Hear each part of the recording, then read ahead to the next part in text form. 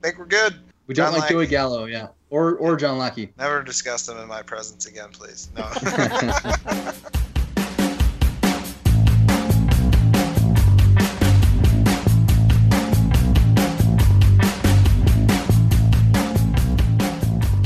Welcome back to episode 8 of the Fantasy Front Office Podcast for the week of May 22nd, 2017. I am Front Office Jer, and joining me in the office today are Keith and Phil. Todd was a last-minute scratch, and he's still on the DL at the moment, but should be back with us next week. And let's just jump into it. Our first topic, we've got a little bit of Prospect Watch. Phil, what do you have for us? All right, a couple of the prospects I wanted to talk about this week actually are already in the major leagues. Just because they're already in the major leagues makes them kind of more coveted. This is kind of the time to act. First one is going to be Bradley Zimmer. Talked about him on the podcast before. He's already come up and hit a home run and got a stolen base already in a couple of games played. On base percentage is doing okay, on there as well, over 400 right now. What are you thinking about him right now, Keith? He's a guy that we've talked up quite a bit in the early season and in the preseason of guys that I was excited about owning or stashing this year. He's on a short list of like 4 or 5 guys. It's him, it's Brinson, it's Moncada, it's Franklin Barreto, and a couple other guys. So to see him in the majors, and Bellinger actually, we weren't expecting to see Bellinger yet. So the fact that we've seen Zimmer and Bellinger come up is pretty encouraging. Both those guys look like they're going to have staying power and going to be close to everyday at bats. In a league where you can take a flyer, I would definitely pick up Zimmer and see what he does in his first 50 to 100 at bats. Yeah, I know we've talked about it before, but he's a guy that he's going to give you some decent power numbers, actually pretty elite speed numbers, and probably a mediocre batting average with high on-base percentage. He's the outfielder, and he's currently on the most added list, up to 18%. So get him now while he's hot. What's a good best-case scenario for him this season? I think I'd drop the comp of Gregory Polanco. I mean, we've seen Gregory Polanco around for a couple of years. I think best-case scenario is something similar to that. You give him a full season, 18 home runs, 45, 50 stolen bases. Okay, I was going to go 250 batting average, maybe 260, 265-ish. With like a 330 on base? Yeah.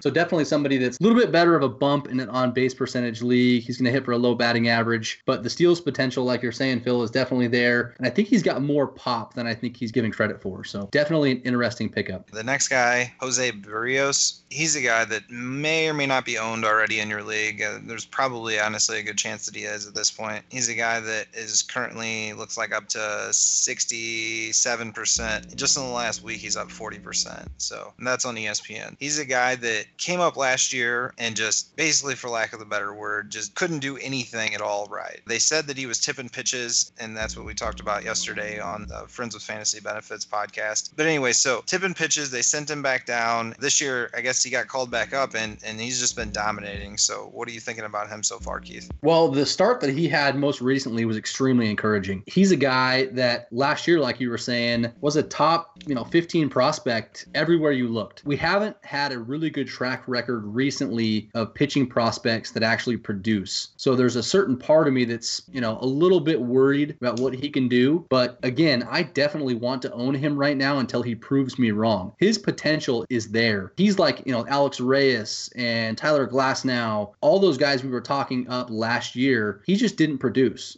Blake Snell is one of those guys. But again, like Glasnow and Snell and even Reyes for different reasons, but none of those guys have panned out. Is he the one that's going to pan out? We're only 2 starts into this season, so jury's still out, but everybody's excited about him right now. His strikeout potential is pretty immense. The difference maker for him is going to be whether or not he has the control.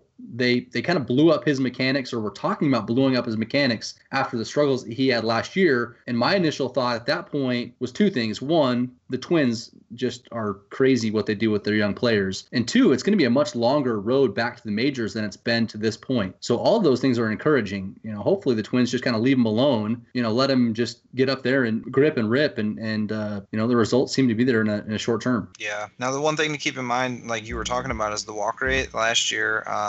In the major leagues, 5.4 walks per 9. That I heard that's bad, but so far this year he's cut it down to 1.2, and even in the minor leagues he had it in 1.8. So he's definitely taken that into consideration and tried to hit the strike zone a little bit more. And I loved how you were talking about the strikeouts, but he's a guy that's going to help you in ERA and WHIP as well. I think last year in the minor leagues he had sub 1 WHIP for over 120 or 110 innings. This year so far, almost 40 innings in minor leagues, and it was 0.8. He's not going to have a 0.3 this year in the major leagues, obviously, but I think he's somebody that can help you in a couple of different areas.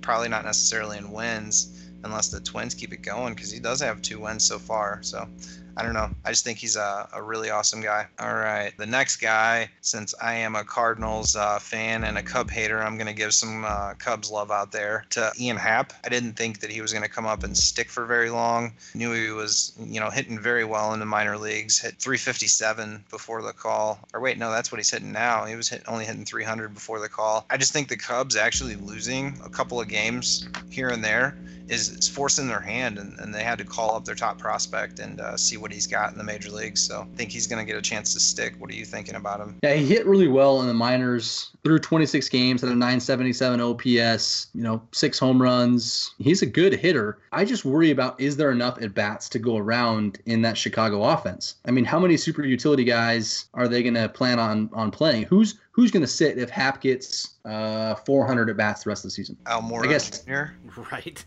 Okay, Zobrist and Hayward and Schwarber. But Zobrist plays second base. Zobrist is okay, switching but time at Baez second base. and Contreras. Baez hasn't really done anything, has he? And Zobrist really hasn't done anything this year either. Neither has Schwarber. There's three guys not doing anything. And Almora is definitely not the hitting wise that Ian Happ is. And that's their problem right now. That and they're obviously pitching problems. I guess what I'm saying is I don't trust Happ enough in his age 22 season to be able to produce at a consistent level to fend off all 5 of those guys. He looks like he's doing all right now. Does he have to fend off all 5? Only like 2 would do. It'd put him into the lineup. More likely, I guess what I'm thinking is happening is he's going to play 3 out of every 4 games. I mean, that's going to be useful, though. Right. I don't know. I mean, I guess it is in certain situations. So if he's going to be your utility guy, you flex in and out on certain games, then yeah, I can. But I don't want to pencil him in at second base every day. I mean, if this power is legit that he showed in the minor leagues so far in AAA so far this year and in the major league so far right now, he's got 11 home runs so far. That's something you want to get in your lineup. This year, just doing some rough math, maybe a 315, 320 batting average, something close to that. I mean, that's something that I want in my lineup wherever I have to put him. And Almora Jr., he plays at good center field, but he's not really the greatest hitter right now. And Happ plays a decent center field. He's hitting the ball. That's what I would try to go for. Yeah, it's not that I don't trust Happ. Again, we talked about the short list of players that I was excited about this year. And Happ, when he started really hitting at the beginning of the year, it kind of surprised a lot of people, including me. So he was on that list, probably 6, 7, 8 for me. So it's not that I'm down on Happ. I just worry about whether or not he's going to get consistent playing time to produce for you every single day. I think they're going to split and mix and match, and they're not just going to sit Baez. They're not just going to sit Zobrist. They're not just going to sit Schwarber. Contreras, maybe, but I don't think they're going to sit any one of those guys enough to give him the 370 at-bats he needs from this point forward to be a productive second base guy for you. Well, in ESPN, he's only outfield, though. Yeah, he's only outfield eligible at the moment. So he needs No, he hasn't played any second base, I don't think. Okay.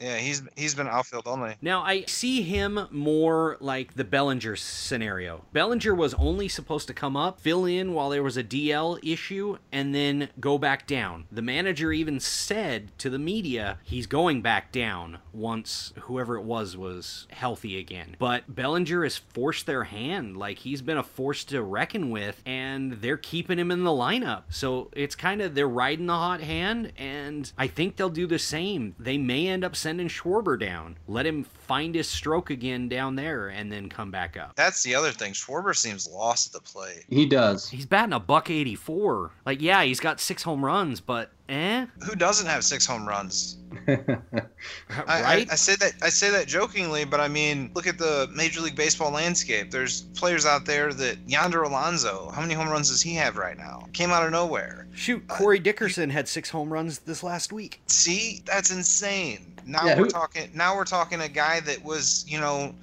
let's top 100 player, top 80 player to some people, even higher than that. That's crazy to me. All right, so you're obviously higher on Hap than I am. What do you think his rest of season looks like then?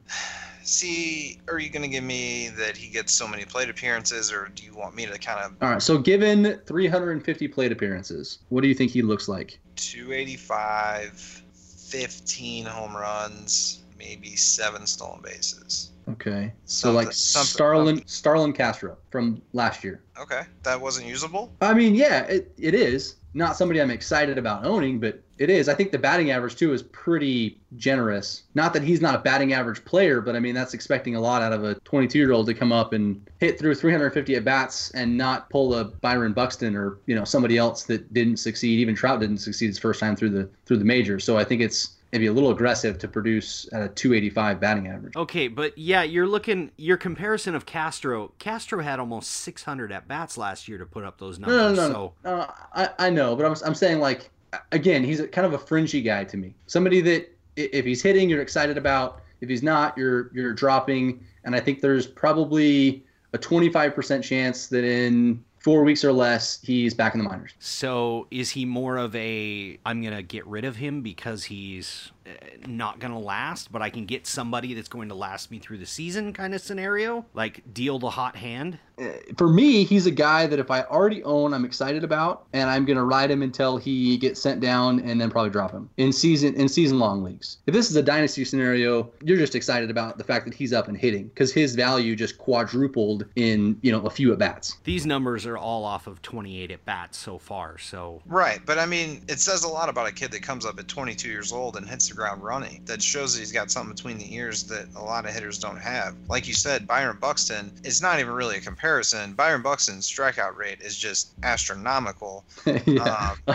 I mean, I'm not going to defend Buxton. It was 65% or something crazy like that. Like, I was looking at the strikeout rate decrease leaderboard, so who lost the biggest amount of strikeout rate. And like Aaron Judge is on there.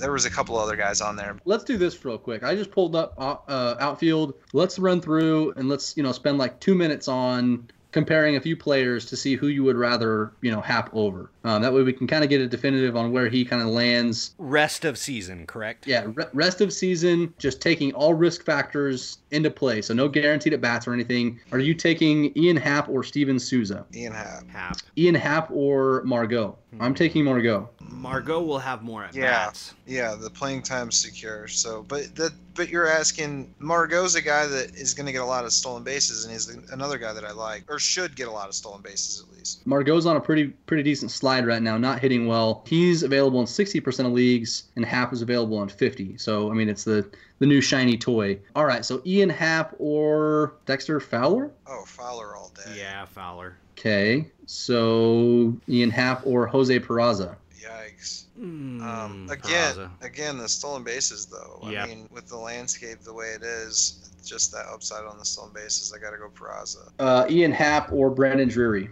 Happ. All right, so he's sandwiched in that mix of like 50% owned. So he's 50% owned in ESPN right now. I imagine it's probably much higher in CBS and a little bit higher in Yahoo. But I think his ownership is okay at 50%, which is kind of what I'm saying. Like, I don't think he's a rush out, and I don't think he needs to be owned in 90% of leagues because you have guys like Peraza that are owned in available in 40%. You have Herrera that's available in 40%. You have Piscotty, Fowler, Drury. All those guys are available in almost 50% of leagues, and I wouldn't take Happ over, maybe one of those guys, but not all of them. I'm looking at the most added right now, and it's random mass tangent, but Corey Knebel, 50% owned right now, and could probably be a top 5 closer from now on. So all right, so let's throwing that random tangent out there for you. Let's jump off the Ian Happ train. Who do you have left on there, Phil? One guy that just recently got the promotion, Gleyber Torres. He got promoted to AAA, not the major leagues. But he was,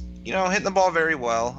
Not anything too crazy down in Double-A. It just looked like he was ready to move on up. So what do you think about him? Well, as far as an expectation for 2017, I don't expect him to get a lot of at-bats. No, I'm feeling more of a September call-up. I agree. I think he could be a really good player with good potential to win the starting job next year at either shortstop or third base, depending on how they go there. And I think he has a pretty good shot at getting 400 to 450 at-bats in 2018. But if he's somebody you're wanting to count on this year or stash, there's probably other guys that I'm more excited about stashing. Now, Dynasty is obviously a different deal, but as a season long, I'm not too excited about what he's going to do. You don't think it says something that they called him up to AAA this early in the season to try to see, what next level of competition does to him, and also the fact that their third base has been pretty barren. Been pretty barren for the last few years. So, and I think that they've been playing him over at third base recently as well. So I've heard the same thing. I think he's been sharing time mostly short, and then he's been sharing some time at third and second base. So definitely something that's a possibility. What do you guys expect out of him as far as offensive numbers? Because it's not until recent that he's got the big hype behind him as far as a hitter. He wasn't just glove only, but he was a glove first probably from what I can remember. I mean, he's always been a baby. Everywhere he's been 3 to 5 years younger than everyone around him. I think recently he started to mature a little bit more physically, grow into his body a little bit more, and it showed in the power last year. He's always had, over 20 stolen bases, but anyone can steal 20 stolen bases in the minor leagues. That's verifiable. Billy Hamilton stole 100-something, whatever it was. So moral of the story is his success rate really wasn't that great in the minor leagues either. So he stole 22 bases and got caught stealing 14 times back in 15, 21 and 13 in 2016. So I don't know. I think long term he has potential to be something a little bit less than what Carlos Correa is last year, with more stolen bases though. Okay. Yeah, he's extremely young for AAA. I mean, I believe he's 20 years old. I mean, he's a baby. So to be playing at that level that young, if he can produce there, start to get really excited about what his future is, because it's a skip and a hop to major league time, and the Yankees young guys are looking really, really good. The other question I have is, what are the Yankees going to do? They've got a lead in that division right now, and they're off to a really good start. So do they move pieces and look to make some trades to win now? Or I think they're still playing for 2018-19 or probably 2019 at this point, right? But I think they're playing for the Bryce Harper and Manny Machado sweepstakes. So I don't think they're I don't think they're doing anything to take on contracts. I think they're just waiting it out, and I think they're honestly going to try to get both of them. And they're in a good spot because they have other guys like Clint Frazier that I feel like nobody's talking about. Right.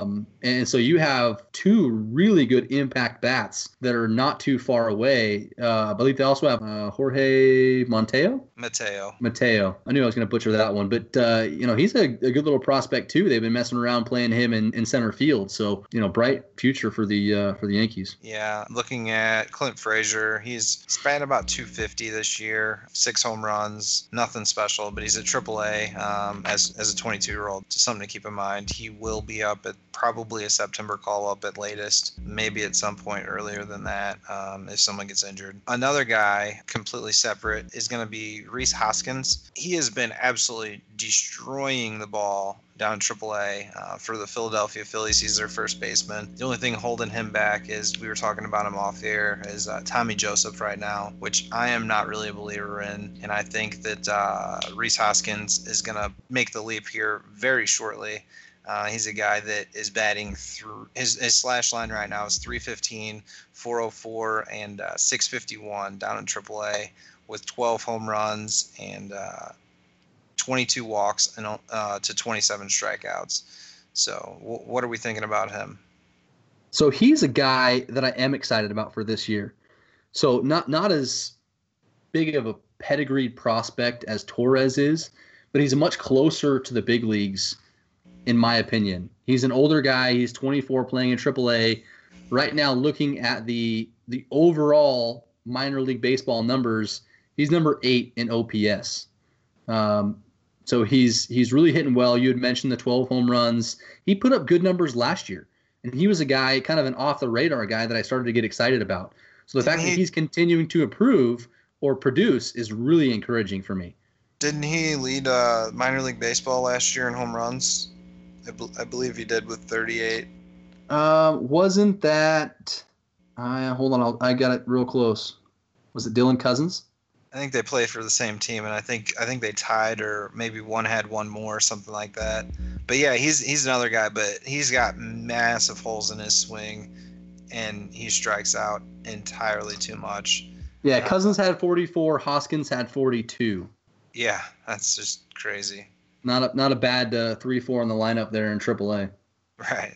So he's a guy definitely keep an eye on. I know we talked about in the past that first base is pretty deep, but I mean, you got DH spots, utility spots, and a lot of times you'll have corner infield spots, things like that. And he's definitely a guy in those leagues you're going to want to keep an eye on. And deeper, like dynasty leagues, things like that. I've heard a couple of people asking about that stuff, so that's why we're talking about prospects again. He's a guy that you're going to want to target because I think he's going to have long-term plans for the Phillies. So another guy that is going to be long-term plans for his team, Rafael Devers. He's a third baseman for the Red Sox.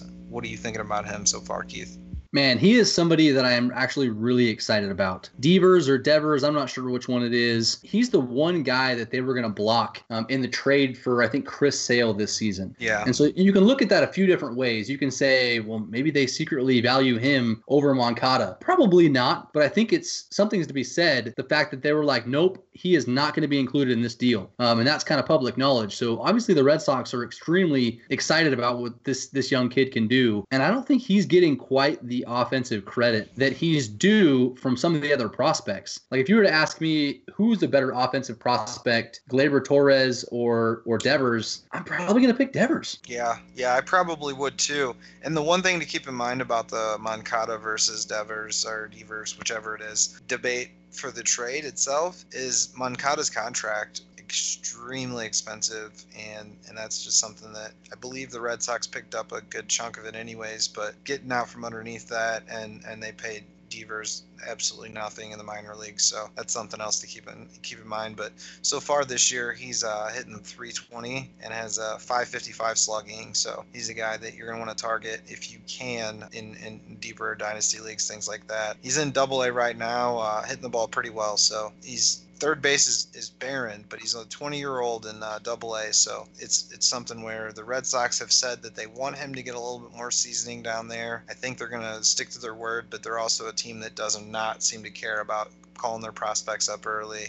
Called Rusney Castillo up the year that they signed him, and he's 19 or 20 years old. So, like I said, just something to keep in mind. He was a guy that you're going to want to stash now if you can. His offensive ceiling is as high or higher than a lot of those guys. If you just go to MLB.com, top prospects, you look at the top 15 guys, he's got, as soon as Bellinger rolls off that list and a couple guys roll off that list, he's got the offensive ceiling probably more than almost anybody else on that list. Yeah, I would say honestly he's got maybe top 5 fantasy third base potential in his future. I think he's definitely a guy, like I said, long term is the key for him. I don't think this year you're going to get much value if you pick him up right now, but if you do have a keeper dynasty league type situation, now would be the time to target. The last guy I want to talk about is Jose De Leon, and he was traded in the offseason to the Tampa Bay Rays and has been doing pretty well down in the minor leagues.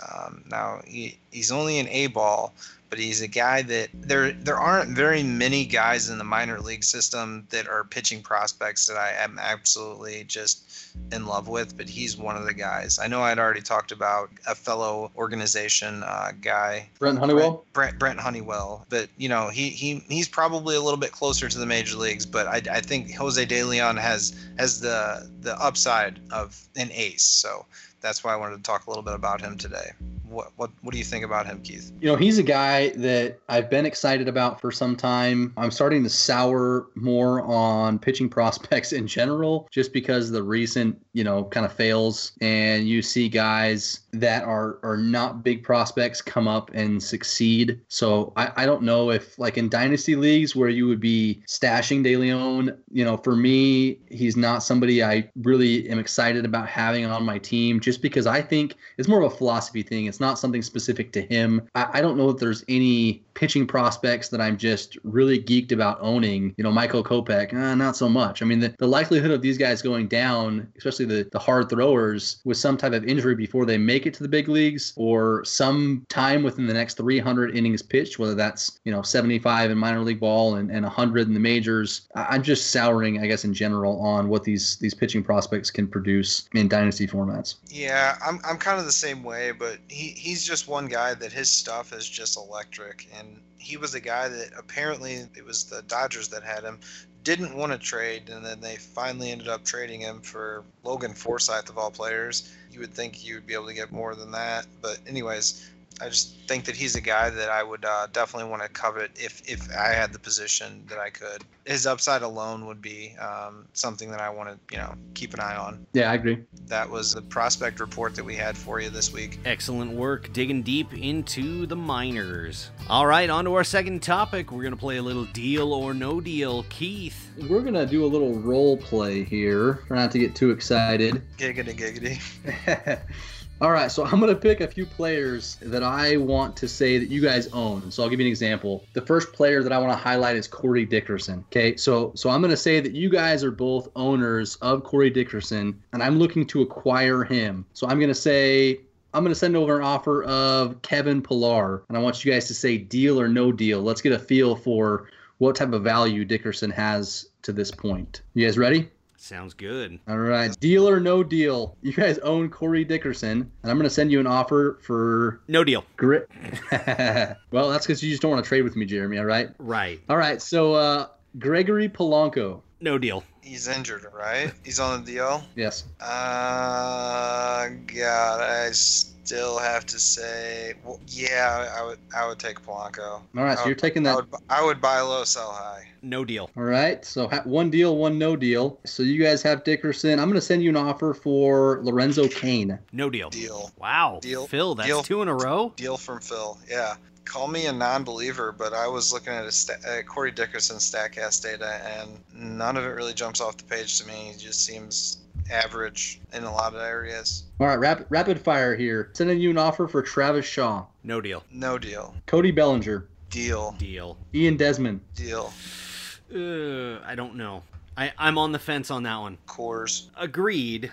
I'd have to take a couple days to think on that one. Let's switch over to the hitting or the pitching side real quick. If you are a Corey Dickerson owner, I guess, and you're looking for some pitching, I'm going to send you a couple pitching offers here. So you guys have Dickerson. I'm sending an offer over for Julio Teheran. No deal. No deal. Jose Barrios. Deal. Single season or dynasty? Single season. No deal. Alex Wood. Deal.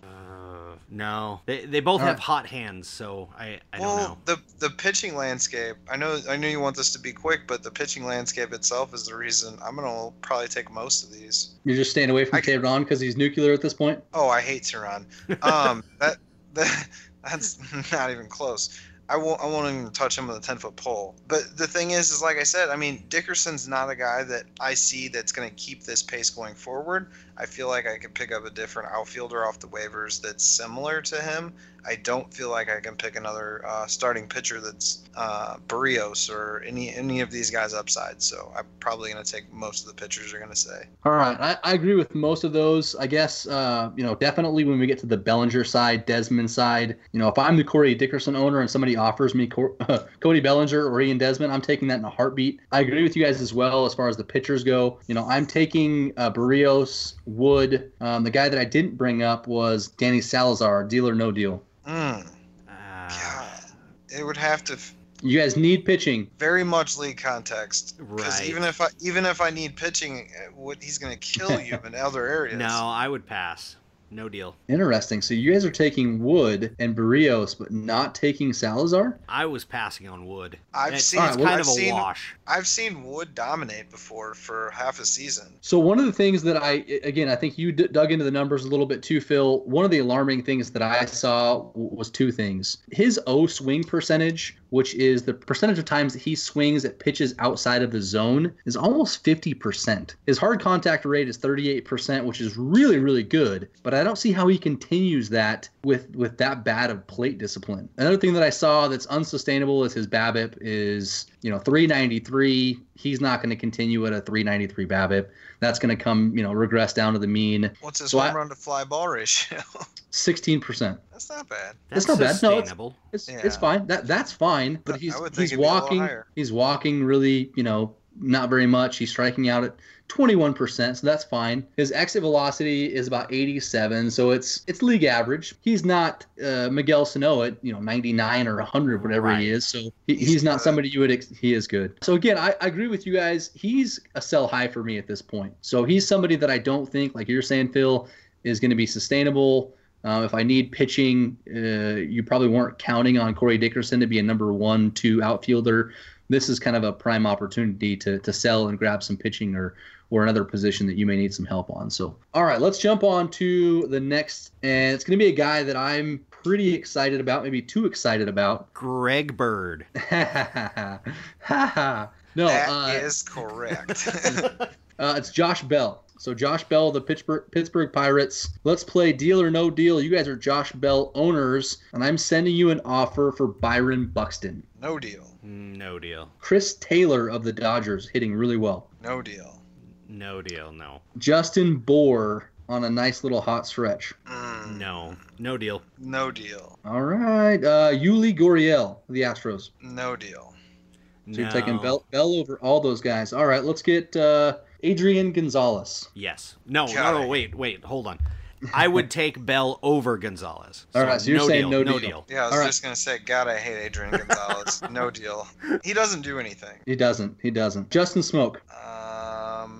This one's tough for me. I'll jump in here. Deal. I'm not taking any of those offers, but I'm thinking really hard about the Justin Smoke one. I agree with that. I would take the deal. I'm encouraged by the numbers that I've found on Smoke, and from everything that I can see, I kind of buy into what he's doing. It seems somewhat sustainable. I'm looking at that one pretty close. All right, here's a fun one for you guys. Joey Gallo.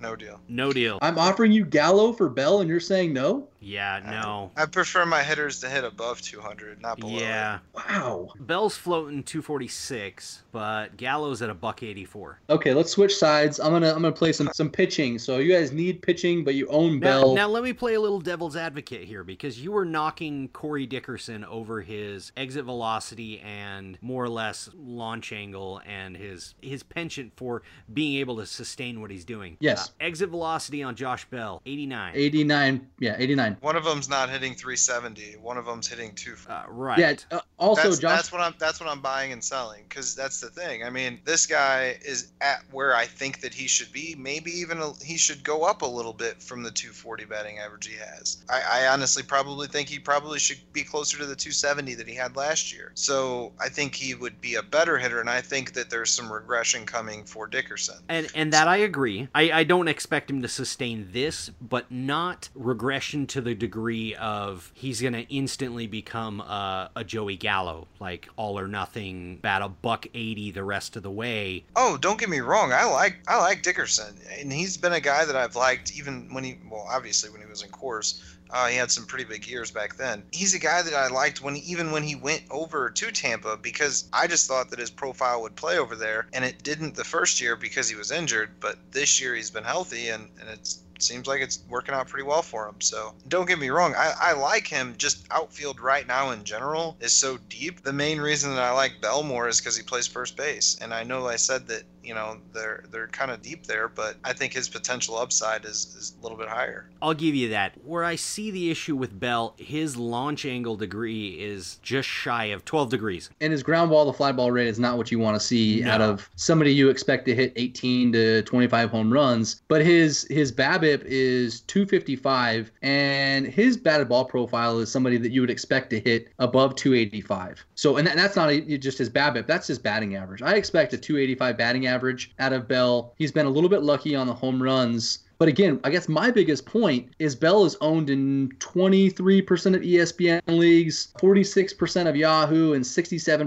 of CBS leagues. He's available out there in all kinds of places, and I think he needs to be picked up in a little bit more. Am I taking Bell over Dickerson? No, I'm not. But like what Phil is saying, I expect more out of Bell. I think Bell's outperformed a lot of people's expectations early in 2017, and I think he could actually take a little bit of a bump there. I think he's been unlucky in some categories as far as batting average. I think his on-base profile could actually get better than what it is. So he's somebody that I'm encouraged that I think he could take another little jump. And maybe not in the power department, but right now he's pacing, I don't know, mid-20s home runs. So if he gives you mid-20s home runs, a 285 batting average, 75 runs and 75 RBIs for somebody that's available in almost half of all leagues. That's pretty good. Joey Votto 2 years ago. Yeah, it's pretty good. I think, and again, he's, I don't know, what age is he? 24. 24? Yeah. So in dynasty formats, when he hits his power potential or power peak, I guess, some could argue that's 25 now instead of 27. But when he starts to hit his power peak, does he flex into 30 home runs? And if he flexes into 30 home runs, I don't think he's a player that's going to sacrifice batting average, on base, contact skills. We talked about O-swing for Corey Dickerson, where he's swinging 50% of the time on stuff that's outside of the zone. Josh Bell is 25% of the time. Oh yeah, Josh Bell's got a damn good eye. He was dominating in the minors. Let me pull up his minor league numbers for really quick, because he wasn't necessarily a power guy ever, but he always had a 300 batting average with close to a 400 on base percentage. So he's a guy that is not the profile that you're seeing currently, and I think that if he can keep some of that power that he's gained with going a little bit closer to where that average and on base percentage was, like you were talking about, I think he's a guy that you're definitely going to want to own. I agree. And I'll leave with this. I guess I can see his ceiling as being the average of Adrian Beltre's career. Dig into the profile numbers. I think their profiles actually kind of match up. Maybe not Adrian Beltre the last 5 or 6 years, definitely not when he was with the Dodgers, but what the average of what his career is kind of what you could see as Josh Bell's ceiling. So what his career averages are, and I'm probably going to get blasted for this comp here, but it kind of speaks to how much I trust what Bell can do. His 162 game average for Beltre over his 19-year career, which is a pretty big career, 27 home runs, 94 RBIs, a 340 on base percentage, a 480 slug, an 818 OPS. I think that's what Josh Bell could do in his age 26 season. Yeah. Very true. That could be. But as for right now in a season, I would take him over some players, but not. Okay, just somebody to kind of keep an eye on. All right, so on the pitching side, let's just finish up the Josh Bell deal or no deal. Zach Wheeler. I'm sending an offer for Zach Wheeler. Are you guys taking it or deal or no deal? No deal. No deal. Okay. Zach Godley. No deal. No deal. Fernando Rodney. No. I don't want a dumpster fire. I'm good. No deal. Drew Pomeranz. Drew Pomeranz, I'll take that. Oh, I wouldn't. So you'll No take deal. Pomeranz over Bell. And the reason why I highlighted those 4 players is they're all owned in about the same amount of leagues as Josh Bell is. So if you have somebody that's looking at potential trade offers, that's somebody I think you could send a really bad closer like Fernando Rodney and pick up a really high upside bat like Josh Bell. Especially like Zach Godley. If you own Zach Godley right now and somebody's excited about him, send him over, pick up Josh Bell, and reap the benefits for the next, 8 weeks of that deal. All right, so the last player that I want to highlight in the deal or no deal is Andrew Benintendi. When you look at Benintendi over this short 41 or 42 game season, he's been consistent on a lot of parts, but also he's had an interesting stretch. So in his first 20 games, he had a 400 on base percentage, a slug of 418, and an 818 OPS. So good batting average. In his next 21 games, his most recent 21 games, he batted just 232. A very similar, I guess, on base is 313, so down almost 85 points, and his slug was right there in line, 418, first 24, or first 20, 427. So he has a rough little stretch. When I first highlighted Benintendi, I thought that I was going to be selling, but the more that I look into his numbers, I'm pretty encouraged by what his profile looks like. So let's talk about it for a second. He's universally owned in all leagues, or pretty close, 94 to 95% across the ESPN, Yahoo, and CBS. Exit velocity at 87. So again, nothing to get too excited about. Launch angle of 15. Strikeout percentage is pretty good, 15%. So he's not, somebody that's going to strike out too much. Walk percent is 10%, ground ball to fly ball rate 0.73, so that's encouraging. I mean, he's got a really low home run to fly ball rate at 7%, so somebody that I think has been a little bit unlucky in that department. Everywhere I look, he's really controlled swing, hard contact rate of 36%. These are all really encouraging things. BABIP of just 302, so he doesn't have a 400 BABIP like Corey Dickerson does. So the more that I dug into the numbers, the more I was encouraged about maybe a buy low opportunity with Andrew Benintendi. And he's not even a guy that I was encouraged about coming into the season. But I like that he's, stolen a few bags so far. I think he has, 5 on the season. So let's play a little deal or no deal with Andrew Benintendi. All right, so you guys are Benintendi owners, and I'm going to send an offer over offering you Eduardo Nunez. No deal. No deal. Avisail Garcia. No deal. Nope. Chris Owings. No deal. No. Okay, I would agree with all of those. All right, about to get really interesting. Michael Conforto. Yes. Deal. Interesting. I would take him over a lot of guys. I think he had 2 home runs tonight. All right, Carlos Gonzalez, who, by the way, has a 666 OPS. Yeah, I would take that deal. So you're going to take Cargo over Benintendi, Jeremy? No, I would not. Cargo always starts slow. Middle of May is when he usually heats up. And Coors can fix a lot of things. Right. All right. Correct. Last 2 is Jose Bautista. Oh, yeah. I was beating the Jose Bautista drum a while ago, so still keep going. Yeah, I would. Last person on my hitter list is Christian Yelich. Yes. Yeah. Man, I'm pretty scared about what Yelich is doing right now. He is not somebody I'm excited about owning. I guess I wasn't excited about owning him before, but not really excited right now. All right, so I think that the line was right there about Chris Owings and Michael Conforto. I think, after that, you guys are taking the deal for Conforto, Gonzalez, Bautista, and Yelich. I agree with most of those, but, man, I'm not excited about getting Yelich if that's the one you get. Let's switch over to the pitching side. So you guys own Benintendi, and I'm going to offer you some pitching because you need some help. John Lackey. Nope. I'm sorry.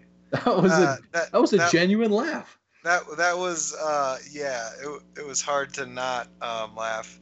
I strongly dislike John Lackey as a Cardinals fan, oddly enough, but I would definitely not want to own him in any fantasy league at this point. So you're not liking John Lackey, huh? No, not at all. All right, how about Dylan Bundy? The peripherals, or I can't even do the word right now. So let me no. All right, Lance McCullers. Yes. No. There's So you're regression. holding Benintendi, huh? All right, what about Garrett Cole? Last one. Oh, yeah. Yeah, I might do that reluctantly, yes. I was a little bullish on Garrett Cole coming into the season, and I'm really optimistic about him going forward. All right, so that was deal or no deal. All right, time to dig into the mailbag. First question is from Mark. I need to add an outfielder off of waivers. Do I go Reddick, Souza, or Domingo Santana? No, that's an easy one for me. Yeah, so which one? I'm going with Santana. Yeah, I think the upside for the stolen bases and for the home runs, I think Domingo Santana, plus he's been on a little bit of a tear lately, so I think it kind of makes it easy. I think Santana was my most drafted player in the 7 or 8 leagues that I was in, mostly because a lot of those are, deep dynasty leagues or something like that, but he was kind of in standard leagues, he was one of the last guys that I added, and he was somebody that I was excited about getting in, deeper dynasty leagues in some of the rounds. But I think if I looked at all my players that I drafted this year, I think Santana was probably the most universally drafted for me. I would agree. Craig would like to know, when is it okay to cut bait on Aaron Sanchez? I think now would be an easy time to be able to do that. Isn't he out for quite a while at this point? He's got that lacerated finger, I think, which is a fancy way of saying, his blister popped, or he's got the tip of his finger that's kind of continued to, blister and scab or whatever it is. That's what it is. It just seems like that he's going to be out forever, I guess. Guys like that, I just don't ever really know what to do with. So, I mean, if someone will give you something for him, maybe you can dangle him out there. I know he's been traded a lot in a couple leagues that I'm in. Try to see what you can get. Someone will give you something that's better than off the waivers, so I wouldn't drop him, but I would definitely try to get rid of him. I would agree. I would be trying to get rid of him He's approaching Rich Hill area with that blister issue. This is his third trip to the DL already, so yeah, I'd make a deal for him. Granted, he's only 24. I'm pretty hard on Rich Hill, so I guess I have to be equally hard on Sanchez. I don't think their risk levels are the same. I think Hill, it's been a systemic thing for his entire career, and Sanchez, it's, relatively young career, but something that's just kind of, he's battled, recently. When healthy, I'm encouraged by what Sanchez can do. I like to see his K rate a little bit higher than what it is, especially if he's going to pitch, in the AL East. But yeah, I'm okay with dropping him and picking up one of the hot pitchers that's pitching lights out and just kind of playing the stream game. All right, Tim would like to know, should I have an extreme or moderate distrust of Coda Glover? That was one of my favorite questions I've got in a while. I would have as much distrust in him as you distrust Dusty Baker, and if history has proven anything, you really can't trust Dusty Baker. So it's not for me that I distrust him. Again, what you're saying, Phil, is a very valid point, because I just don't think that anyone in that bullpen is going to get more than double-digit saves maybe from this point on, because it's very possible that one of two things happen. Either, he keeps the job for, a few weeks, gets a few saves, blows a save, gets replaced. They get a few saves, blows the save, gets replaced, until they trade for somebody that's a real, ninth inning guy. So I don't think I'm investing in any of the Nationals closer by committee or any of their closers right now. I just don't think it's a long-term option. Right. We were pretty high on that whole bullpen, a couple guys in there early in the season, but just the way Dusty's been using them, it's really just, okay, we need to take a step back. We need to just not put any emphasis on them right now. It's not the way just Dusty's been using them. A lot of them have struggled. Kelly struggled hard at the beginning of the season. Didn't try and blow a few saves right at the beginning of the year too. Yep. True. So I mean, it's not that he didn't try different options. It's the options just didn't do well every single time. So I don't know. I don't trust Dusty, but also when given the opportunity, none of them have seized their moment. So I don't think any of them are going to do that going forward. I think it is going to be somebody else that's, a trade possibility, but I think that's going to wait probably sometime in July, because that's when someone's going to be able to get the most value out of it, because then there'll be a bidding war. So that's what I think. All right, on to one more mailbag question here. What are we doing with Alex Wood? Do you believe his torrid start is for real? Are we looking to add him or trade off any of our shares? And this one comes in from Yancey. I don't think you can get a return value on him right now for the potential that he can be over the next 120 innings. What are you going to get in return for Alex Wood right now? You get a top 50 bat? Well, I mean, if you look at it, he's 26 years old, has a career 8.4 strikeout per 9. This year is 10.9. Last year it was right at 10. He's cut his walk rate down a little bit this year. Strikeout to walk is something that I've talked about a lot on here. 4.0, which is pretty damn good. I don't know. I think I would kind of buy into what he's doing. He's always been someone that's, maybe mid threes, maybe a little bit higher of an ERA. A couple of years a little bit lower than that. But man, I don't know. His FIP actually supporting his FIP and his ERA are almost identical. 1.88 for his ERA and 1.89 for his FIP. So, I mean, I'm not saying that he's going to keep up this pace, but I do see how he could, maybe end the season with sub 3 ERA, because he's already got almost 45 innings in the bank. Yeah, I guess what I'm saying is I don't think you're going to get enough return value. Like, what are you going to trade him for? Zach Cozart, for Travis Shaw, for Jed Jerko, for Jason Kipnis? Oh, if I would pay for him at this point, is what I'm saying. Like, if he was on a different team, and someone was asking, like, if I didn't have him and I see him out there, I'm targeting him at this point. But if someone is coming at me with an offer of, Zach Cozart and I have him, that's going to be laughed out the door. Yeah, there's not a lot of starting pitchers that I'm going to give up for Wood. I guess if I had an excess of pitching, which I don't think exists in today's, fantasy baseball. I don't know. Your team is pretty stacked. Yeah, well, that's a different story. Would you give up Alex Cobb? Absolutely. For Alex Wood? Yes. See what I'm saying? I feel like that we're talking the same language. Yeah, consider yourself lucky that you either drafted him or probably picked him up off waivers. And unless somebody's going to give you like a top 50 bat, I would definitely hold. Right, because more than likely you bought in low or as low as possible, and you're not going to get equal return on investment there by trading him away. Let's see how far the hype is at this point. Are you guys taking Alex Wood or Addison Russell, owned in 85% of leagues? I don't like Addison Russell, so you just made that really easy. All right. Alex Wood or Michael Conforto? Oh, Conforto. God, you made that really tough. Actually. I know I did. That's it. Conforto, but that's just because I think that he can be a top 15 bat. Right. All right. What about Alex Wood or Kyle Schwarber? Oh God, you picked Wood. Cubs that suck.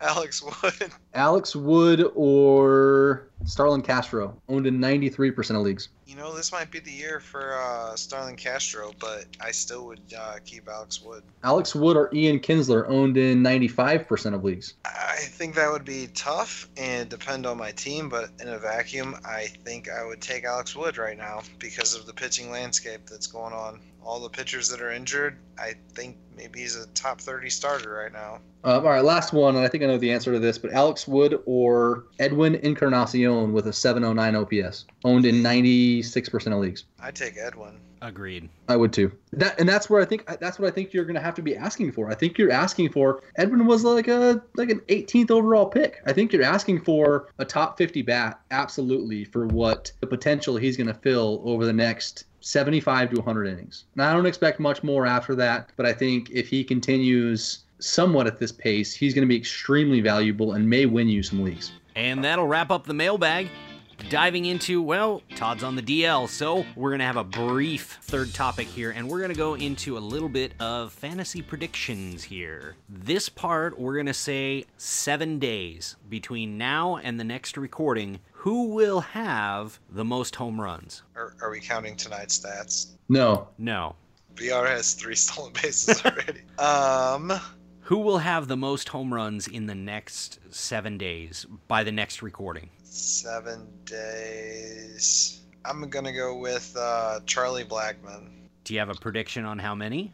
Let's say 3. 3. Lead the league in 7 days. Keith. I am going to go with Joey Gallo with 4. Doubling down on the Gallo there. I would probably go with, I'm going to say JD Martinez with 4. Oh, that's a good one. Match what he put out last week that won him Player of the Week. Yeah, that's a really good one.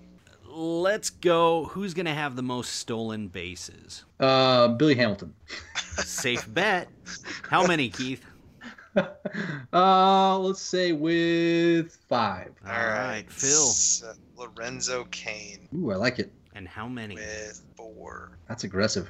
Granted, Billy Hamilton is kind of a safe bet there, Keith, because, I mean, he went 0 for 5 yesterday and still had 2 stolen bases. Well, doesn't Lorenzo Cain have quite a few stolen bases this year, though? Yeah, but he's batting 0.74 in the last 7 days. Yeah, he's got 12 stolen bases on the season. You guys had me doubt myself for a second here. I'm going to say Trey Turner, 3. Trigger Trey? Yeah. You know, that would be a really good guess, except for the fact that he's got a 265 on base percentage, so it's tough to steal bases if you're not on base. Also, he sucks. He still stole 3 last week, so potential. Did I mention he sucks? Oh, I think also maybe? don't quote me on this, but I think he's the only bat drafted in the top 25 players overall this year with a OPS that's below 675. I'm quoting you on it because I don't care if it's fake news. That's good news. I guess Cargo also has like a 666 OPS. So he's one of 2 guys with an absolutely atrocious OPS, a third of the way into the season. All right, I got a third category for you that's going to be kind of out of the blue. Who is going to lead the league in hits? And just for reference, Mark Trumbo, of all people, led in the last 7 days with 15. Jose Altuve. Gene Segura. Ah, nice picks. Nice picks. I'm going to ride the hot hand, Corey Dickerson. You know what? I'm changing my pick to Goldschmidt. Todd, I feel you. I knew you would have picked him on one of these categories, probably all three. So just so that you're out there and we know that you're out there, Goldschmidt is going to have the most hits in the major leagues. All right, we'll check back in next week and see how close we were or how far off we were, because last week we were pretty terrible. Yeah, Logan Morrison had one home run to lead the home run race. Lead the podcast, yeah. Jeremy, he's 1-0 on us. All right, guys, well, that'll wrap up today's show. Where can the people find you? All right, you can check me out at fantasy_Keith. Continue to send in your questions. We love hearing from you guys. And I am at the Baseball Jedi. I'm also starting to write a couple of things, or trying to, for Prospects 1500, covering the Cardinals for them. Trying to get my top 50 updated over there, so that's going to be pretty cool too. Nice. Our normal third chair, Todd, can be found at Goldie Happens. I have been at Front Office Jer, and make sure to tweet the podcast at Fan Front Office. And until next week, we have been the Fantasy Front Office. What? Boom!